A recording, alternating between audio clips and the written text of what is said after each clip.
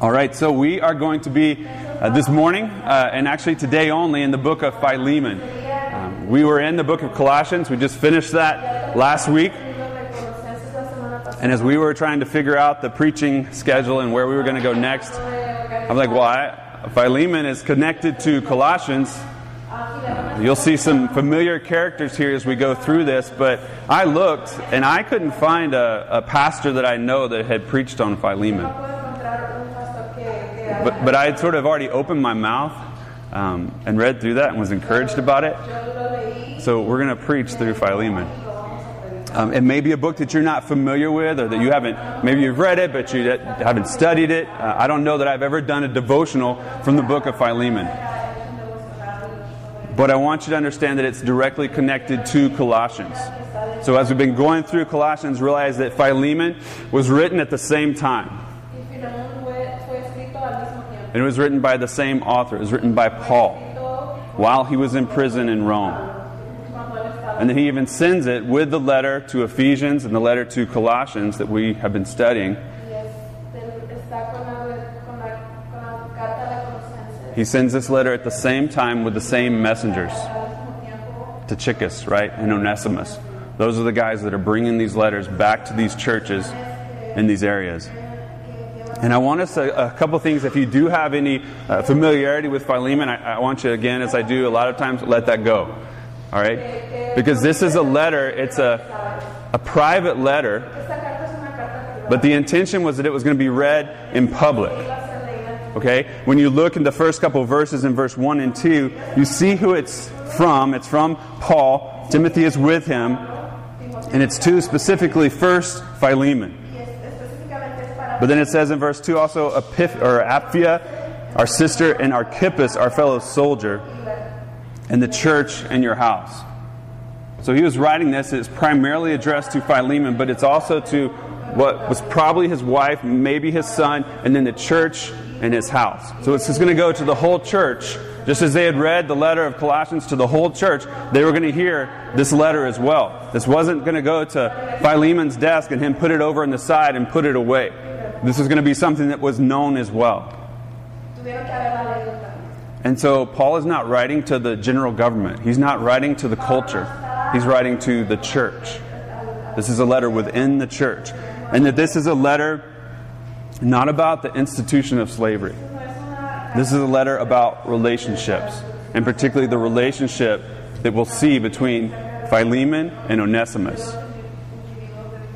It's about the relationship between two individuals who were completely distinct, completely separate in regards to their class, in regards to their standing, in regards to their power that they had.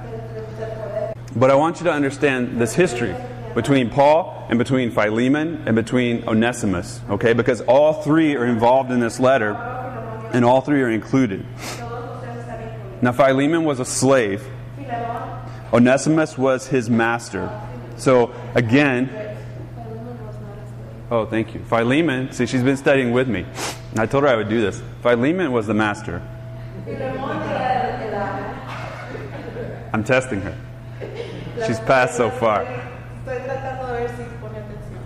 Philemon was the master. Onesimus was a slave.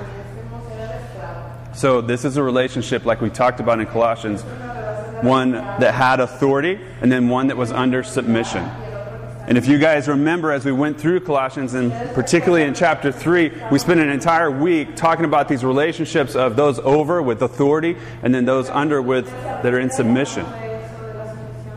It included wives and husbands.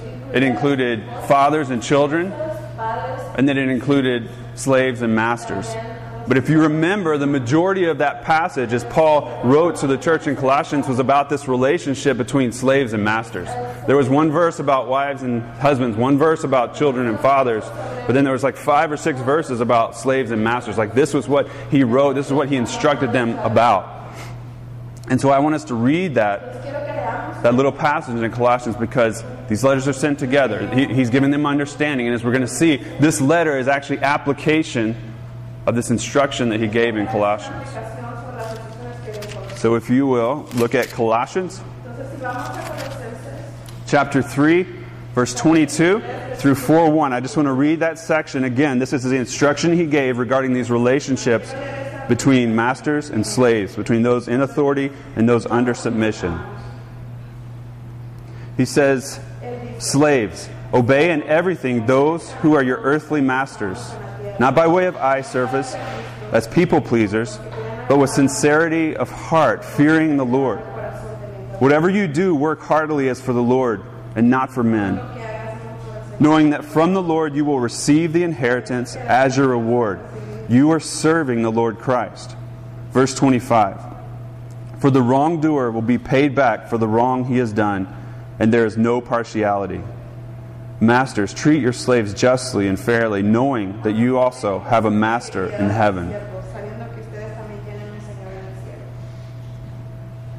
This is the application. Every week as I go through God's Word and as I try and teach, I want us to understand it, but then the point is that we'd actually apply it in our lives. That we wouldn't just be hearers of the Word, but we'd be doers of the Word as well. And this is a real life situation where Paul is giving an example. He's making application of this teaching that he's given to the church. And he's going to show how this relationship, and particularly the relationship between those of different classes, between this slave and this master, how it should be reconciled. How it should be reconciled if they're a part of the church, if they're both sons of Jesus Christ. Onesimus is a runaway slave. He had probably stolen from Philemon. He was Philemon's slave previously. He had probably stolen Philemon's property. He would have taken from Philemon and he would have gone. He would have left. And at some point, Onesimus comes to Rome, where he encounters Paul and where he comes to follow, he comes to know Jesus Christ. And there in Rome, while Paul is in prison, Onesimus is ministering to Paul, is caring for Paul, and has a relationship with Paul. And Philemon, we find out, is also a believer. And he's this apparent leader in the church there in his house. He's come to believe the gospel. He's come to follow Christ as well. And we'll see later in the letter that it was probably also through Paul's ministry that he came to know Christ.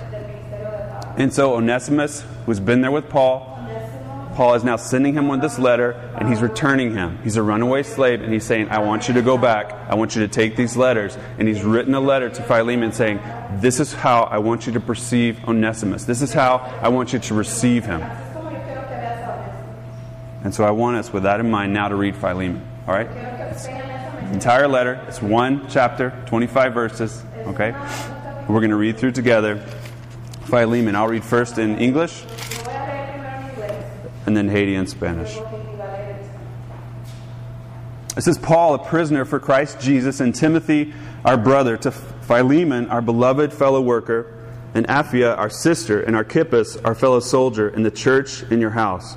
Grace to you and peace from God our Father and the Lord Jesus Christ. I thank my God always when I remember you in my prayers, because I hear of your love and of the faith that you have toward the Lord Jesus and for all the saints. I pray that the sharing of your faith may become effective for the full knowledge of every good thing that is in us for the sake of Christ. For I have derived much joy and comfort from your love, my brother, because the hearts of the saints have been refreshed through you. Verse 8, accordingly, though I am bold enough in Christ to command you to do what is required, yet for love's sake I prefer to appeal to you. I, Paul, an old man and now a prisoner also for Christ Jesus, I appeal to you for my child, Onesimus, whose father I became in my imprisonment. Formerly he was useless to you, but now he is indeed useful to you and to me. I'm sending him back to you, sending my very heart. I would have been glad to keep him with me in order that he might serve me on your behalf during my imprisonment for the gospel. But I preferred to do nothing without your consent in order that your goodness might not be by compulsion, but of your own accord. For this perhaps is why he has parted from you for a while, that you might have him back forever. No longer as a slave, but more than a slave, as a beloved brother. Especially to me, but how much more to you, both in the flesh and in the Lord. So if you consider me your partner, receive him as you would receive me. If he has wronged you at all, or owes you anything, charge that to my account. I, Paul, write this with my own hand. I will repay it, to say nothing of your owing me, even your own self. Yes, brother, I want some benefit from you in the Lord. Refresh my heart in Christ. Confident of your obedience, I write to you, knowing that you will do even more than I say. At the same time, prepare a guest room for me, for I am hoping that through your prayers I will be graciously given to you. Epaphras, my fellow prisoner in Christ Jesus, sends greetings to you, and as so do Mark, Aristarchus, Demas, and Luke, my fellow workers. The grace of the Lord Jesus Christ be with your spirit. So this is a letter, as I said, about relationships. And those relationships involve individuals. And we know of Paul's reputation, right? We know of his background. We know who he is. But what about Onesimus? Does it say anything in here about Onesimus or his background? And some of that we have to understand from other passages, understand from the culture. But I think that Onesimus' reputation to this church that he was returning to, it could only be negative. I mean, he was a slave that had run away, that had stolen property, that had left. He would have had a rap sheet, right? You need to run the background check. If he'd have showed up in our doors like, well, who's this guy? Let's run a background check on him. We would have seen all of his history, all of his past. He wouldn't have had a reputation in that church, and actually he had a negative reputation. That's Onesimus. But Philemon's reputation, you can see here, Paul describes it in verse 4 through 7. This you here in verse 4, it starts to be, it's a specific you. This is Philemon that he's talking about. And he says that I remember you, Philemon, in my prayers. And then we see his reputation that Paul has heard of, that Paul knows about. He says, because I hear of your love and of the faith that you have towards the Lord Jesus Christ for all the saints. He's like, I've heard, I know about you, I know your reputation, Philemon. I know that you have love for the Lord and you have love for the saints. Your faith has been in Christ, and you demonstrate that as you love God and as you love others that are around you. And then in verse 7, you can see Paul has had much comfort from Philemon's love. He says, from your love, my brother, because the hearts of the saints have been refreshed through you. So again, this is Philemon's, this is his reputation. He's like, I know about you. I know how you love God. I know about your faith. I know how you're caring for the brothers and the sisters around you. I know that you are actually refreshing them. Okay, and it gives us this idea he was probably a wealthy man, and he probably cared for and met some of their needs. There's this idea that they didn't have to labor as hard because he would help give them rest. All right, so he was caring for the church in that way, and that was the reputation that Paul knew of Philemon. But then if you look in verse 6, he says, this is what I'm praying for. This is what I'm praying for, actually your future reputation. This is what I want to happen in you. I know how you are. I know you're an amazing part of the church. You're caring for the church, loving the church. But this is what I'm praying for you in verse 6. He says, I'm praying that the sharing of your faith may become effective for the full knowledge of every good thing that is in us for the sake of Christ. He says the sharing of your faith. Literally means that same word sharing there is the same word for fellowship. It's this koinonia, like they had in Acts, that they were sharing all things together. They had all things in common. He's like, I want you to share your faith, share your belief in Jesus Christ completely with those around you, with the community that you're a part of. And he said, I want you to share your faith, right? That you believe the Word of God. That you believe the gospel. And you believe it so much that you'll actually respond to it and act based upon it, regardless of how you feel, regardless of the environment, regardless of the situation, because you believe and you trust God.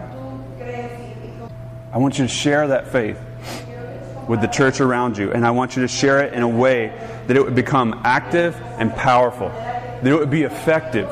I want your faith that you share to become effective. And as it becomes effective, what's going to happen? The gospel is going to become known. Right? For the full knowledge, for the complete, for the perfect knowledge of every good thing that is in us for the sake of Christ. What's he talking about that's in us? What did Paul say in Colossians? He's like, what's inside us? We have the hope of glory, Christ in us. He's like, that Christ has been placed in you. You're putting on Christ. And I want that to be made known perfectly, completely, as you share your faith, as you believe and act together, and as you respond for the sake of the gospel. That's the purpose of this letter. That's why Paul is writing to Philemon. I want to see this happen in you. And I want to see this happen particularly through this relationship with Philemon. With this slave that ran away that's now returning to you as your brother. I want to see that lived out. I want to see your belief in the gospel actually make its way into this relationship. I want you to share that with your community. And as you do that, it's going to be powerful and it's going to be active. And the gospel will become made known in its fullness, perfectly amongst those around you. That's what I'm praying for. I want the gospel to be known deep and wide in your community. That Jesus Christ would be made known. That's his prayer. Is that what we're living for? Is that the point? Is that the vision that we have for Living Stones? Like that Christ would become made known amongst us, that he would be made known in this neighborhood? Is that our vision? Is that our same prayer? Is that our purpose as a body? And this was going to happen in this case through reconciliation of this horizontal relationship between Philemon and Onesimus, between a master and his runaway slave. Between two individuals of very different classes who had now both experienced this reconciliation with Jesus Christ. And I'm reading, I'm like, can that actually occur? I mean, really? Okay, we're reading it, and you guys might think, well, yeah, okay, that's cool, let's go, what's next? No, I mean, really, stop and think about that. Can that actually occur? Could that occur amongst us? Could we have these relationships where people could be reconciled horizontally that make no sense? They come from completely different social classes. They come from backgrounds completely different. Can that really happen? Because this was what was going to happen. And he's saying, what I want to happen is that you would bring him in, and now together, as I've been talking about in Colossians, that together you would put on Christ. Together, you would put on Christ after the knowledge of the Creator, after the knowledge of Jesus. Because remember, the next verse in Colossians says, because here in the church, there's no distinction. There's no Jew, there's no Gentile, there's no slave, there's no free, there's no barbarian, there's no Scythian, right? There's no distinction. And he's like, can you actually live that out? Is your faith strong enough? Because if you do that, if that occurs, your faith will become effective. Your faith will become effective to demonstrate and proclaim the gospel of Jesus Christ. And so I couldn't let this go by without talking about our vision statement. I'm like, Philemon connects with our vision statement? I had no idea when we put our vision statement together. I had not read Philemon. I had not studied Philemon. And I'm reading this, I'm like, wow, look at this. Like, this supports exactly what our vision statement is. You guys can read it there in English or Spanish. We've been reconciled with Jesus Christ, and then we're reconciling horizontally as we live out and as we put on Christ in these multi-ethnic, multilingual, multi-class. For what reason? Centered around the gospel. This is our vision. This is what we want to be, right? A vision is our future state. Like, God, would you make us this? Would we put on Christ? Would you make us look like this? And as we look like this, it has the opportunity to put a full demonstration of the gospel in this place. Our faith could be effective as we move towards that. Those two things are connected. We can't dismiss that. That's what he's saying here to Philemon. Through the power of the Spirit that lives in you, this can happen. So for our faith to effectively and fully make the gospel known, we must voluntarily engage in these types of relationships. We must live in reconciled, multi-class relationships of unity and love in the church.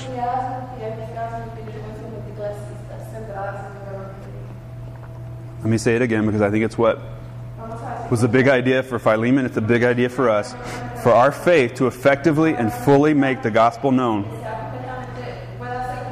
we must voluntarily engage and live in reconciled, multi-class relationships of unity and love in the church. Because as you look at verse 8, he says, accordingly. So based on all this, based on everything that I've said, for this reason, with that being the case, now look at verse 8 through 10. He says, accordingly, though I am bold enough in Christ to command you to do what is required, yet for love's sake I prefer to appeal to you. I, Paul, an old man and now a prisoner of Christ, or now a prisoner also for Jesus Christ, I appeal to you for my child, Onesimus. As he appeals, he's going to appeal that this relationship be reconciled. And he says, I want to appeal to you that it be reconciled through unity and through love. And so I want to just explain what's left of this passage is this idea of how he's going to reconcile through unity and love. Because this is how Philemon was to be reconciled with Onesimus.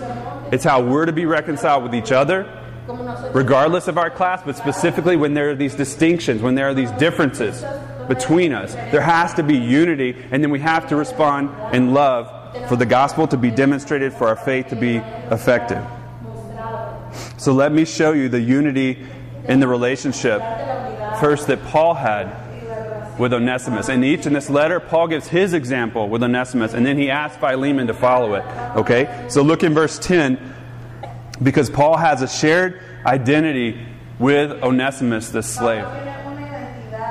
He says, I appeal to you for my child, Onesimus. My child. He says, whose father I became in my imprisonment.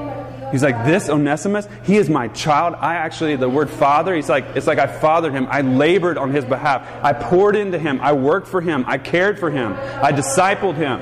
I have loved him. I have spent time with him, and he is my son. He's like my child. That's who Onesimus is to me. And then look in verse 12.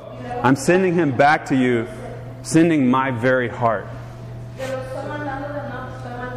That word for heart is the seat of his emotions. It's like down in my gut. He's like, I'm emotionally connected to this man Onesimus. Like, I care for him deeply, and I'm going to send him back, but it is like going to rip me apart because I have this deep relationship with him.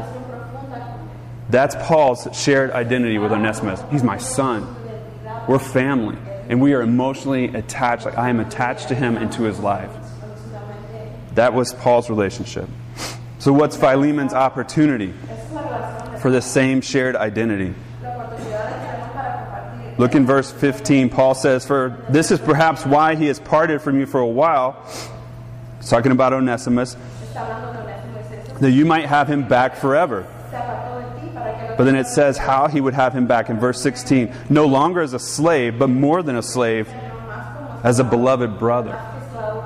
So he's basically saying this might have happened perhaps, or this is perhaps why he's parted. This in the Greek is understood like, okay, it's completely, God is sovereign over this. And maybe God is working in this so that he left you for a while, that he could be reconciled with God, and that he could return to you forever.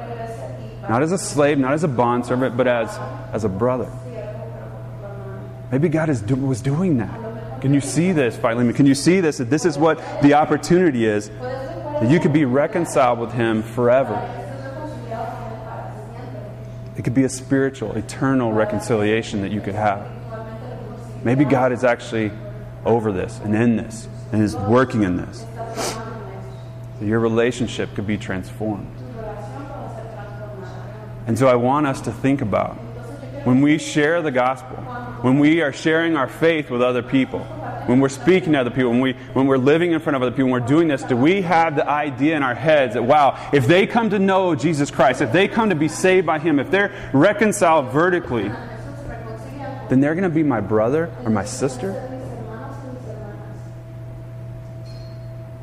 Do we really believe that? Do we think about that? I know we believe it. I know we have it in our head like, yeah, we'll be brothers, we'll be sisters in Christ. But no, I mean like that we would actually live out our lives together, connected as family, as brothers and sisters, no matter who you are, no matter what your background. If you come to know Jesus Christ, if you're reconciled to him, then we're going to be connected. We're going to have this shared identity as sons and as daughters.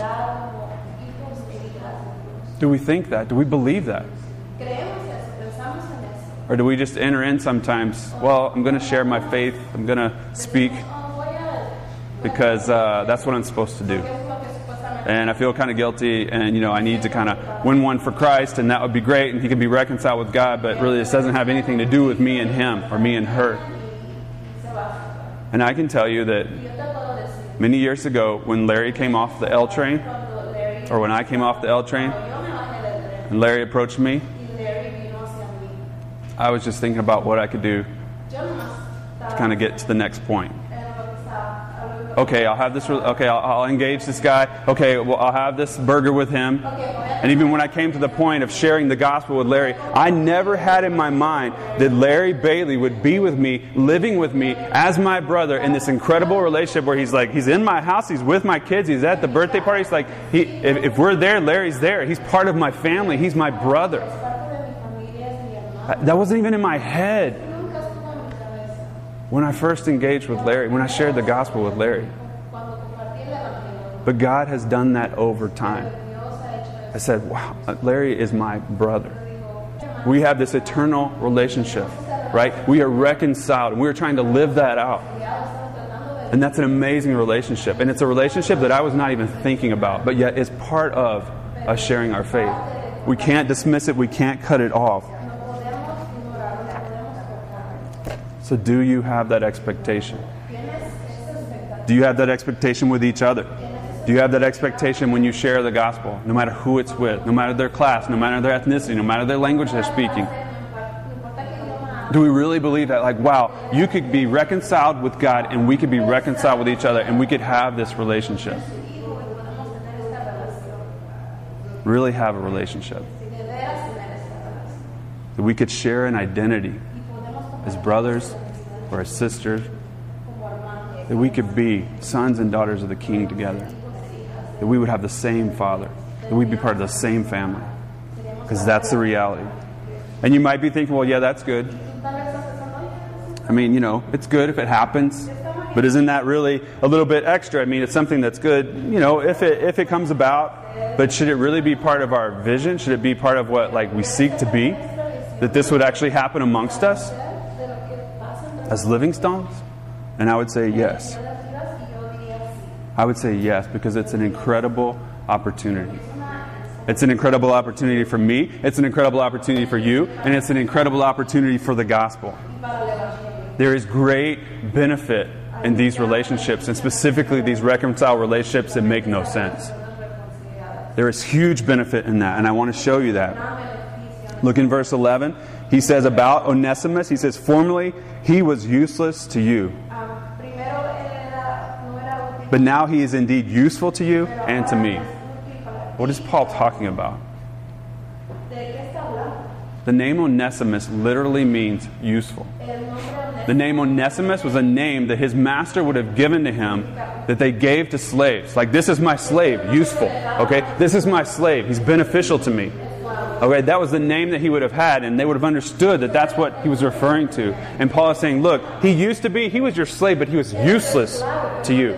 But now he is beneficial, not just to you, but to me as well. This is a beneficial relationship that we have with him now. His relationship as a slave was not useful. His relationship as a brother is beneficial. It's so beneficial. Now, hopefully,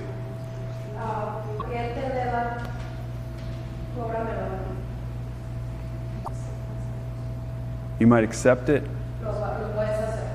You might acknowledge it. You might concede to it. But he says, I know you're going to do more than even I asked. I know you're going to go beyond. And isn't that what it looks like? For us to be obedient, not out of obligation, but for us to be obedient out of love.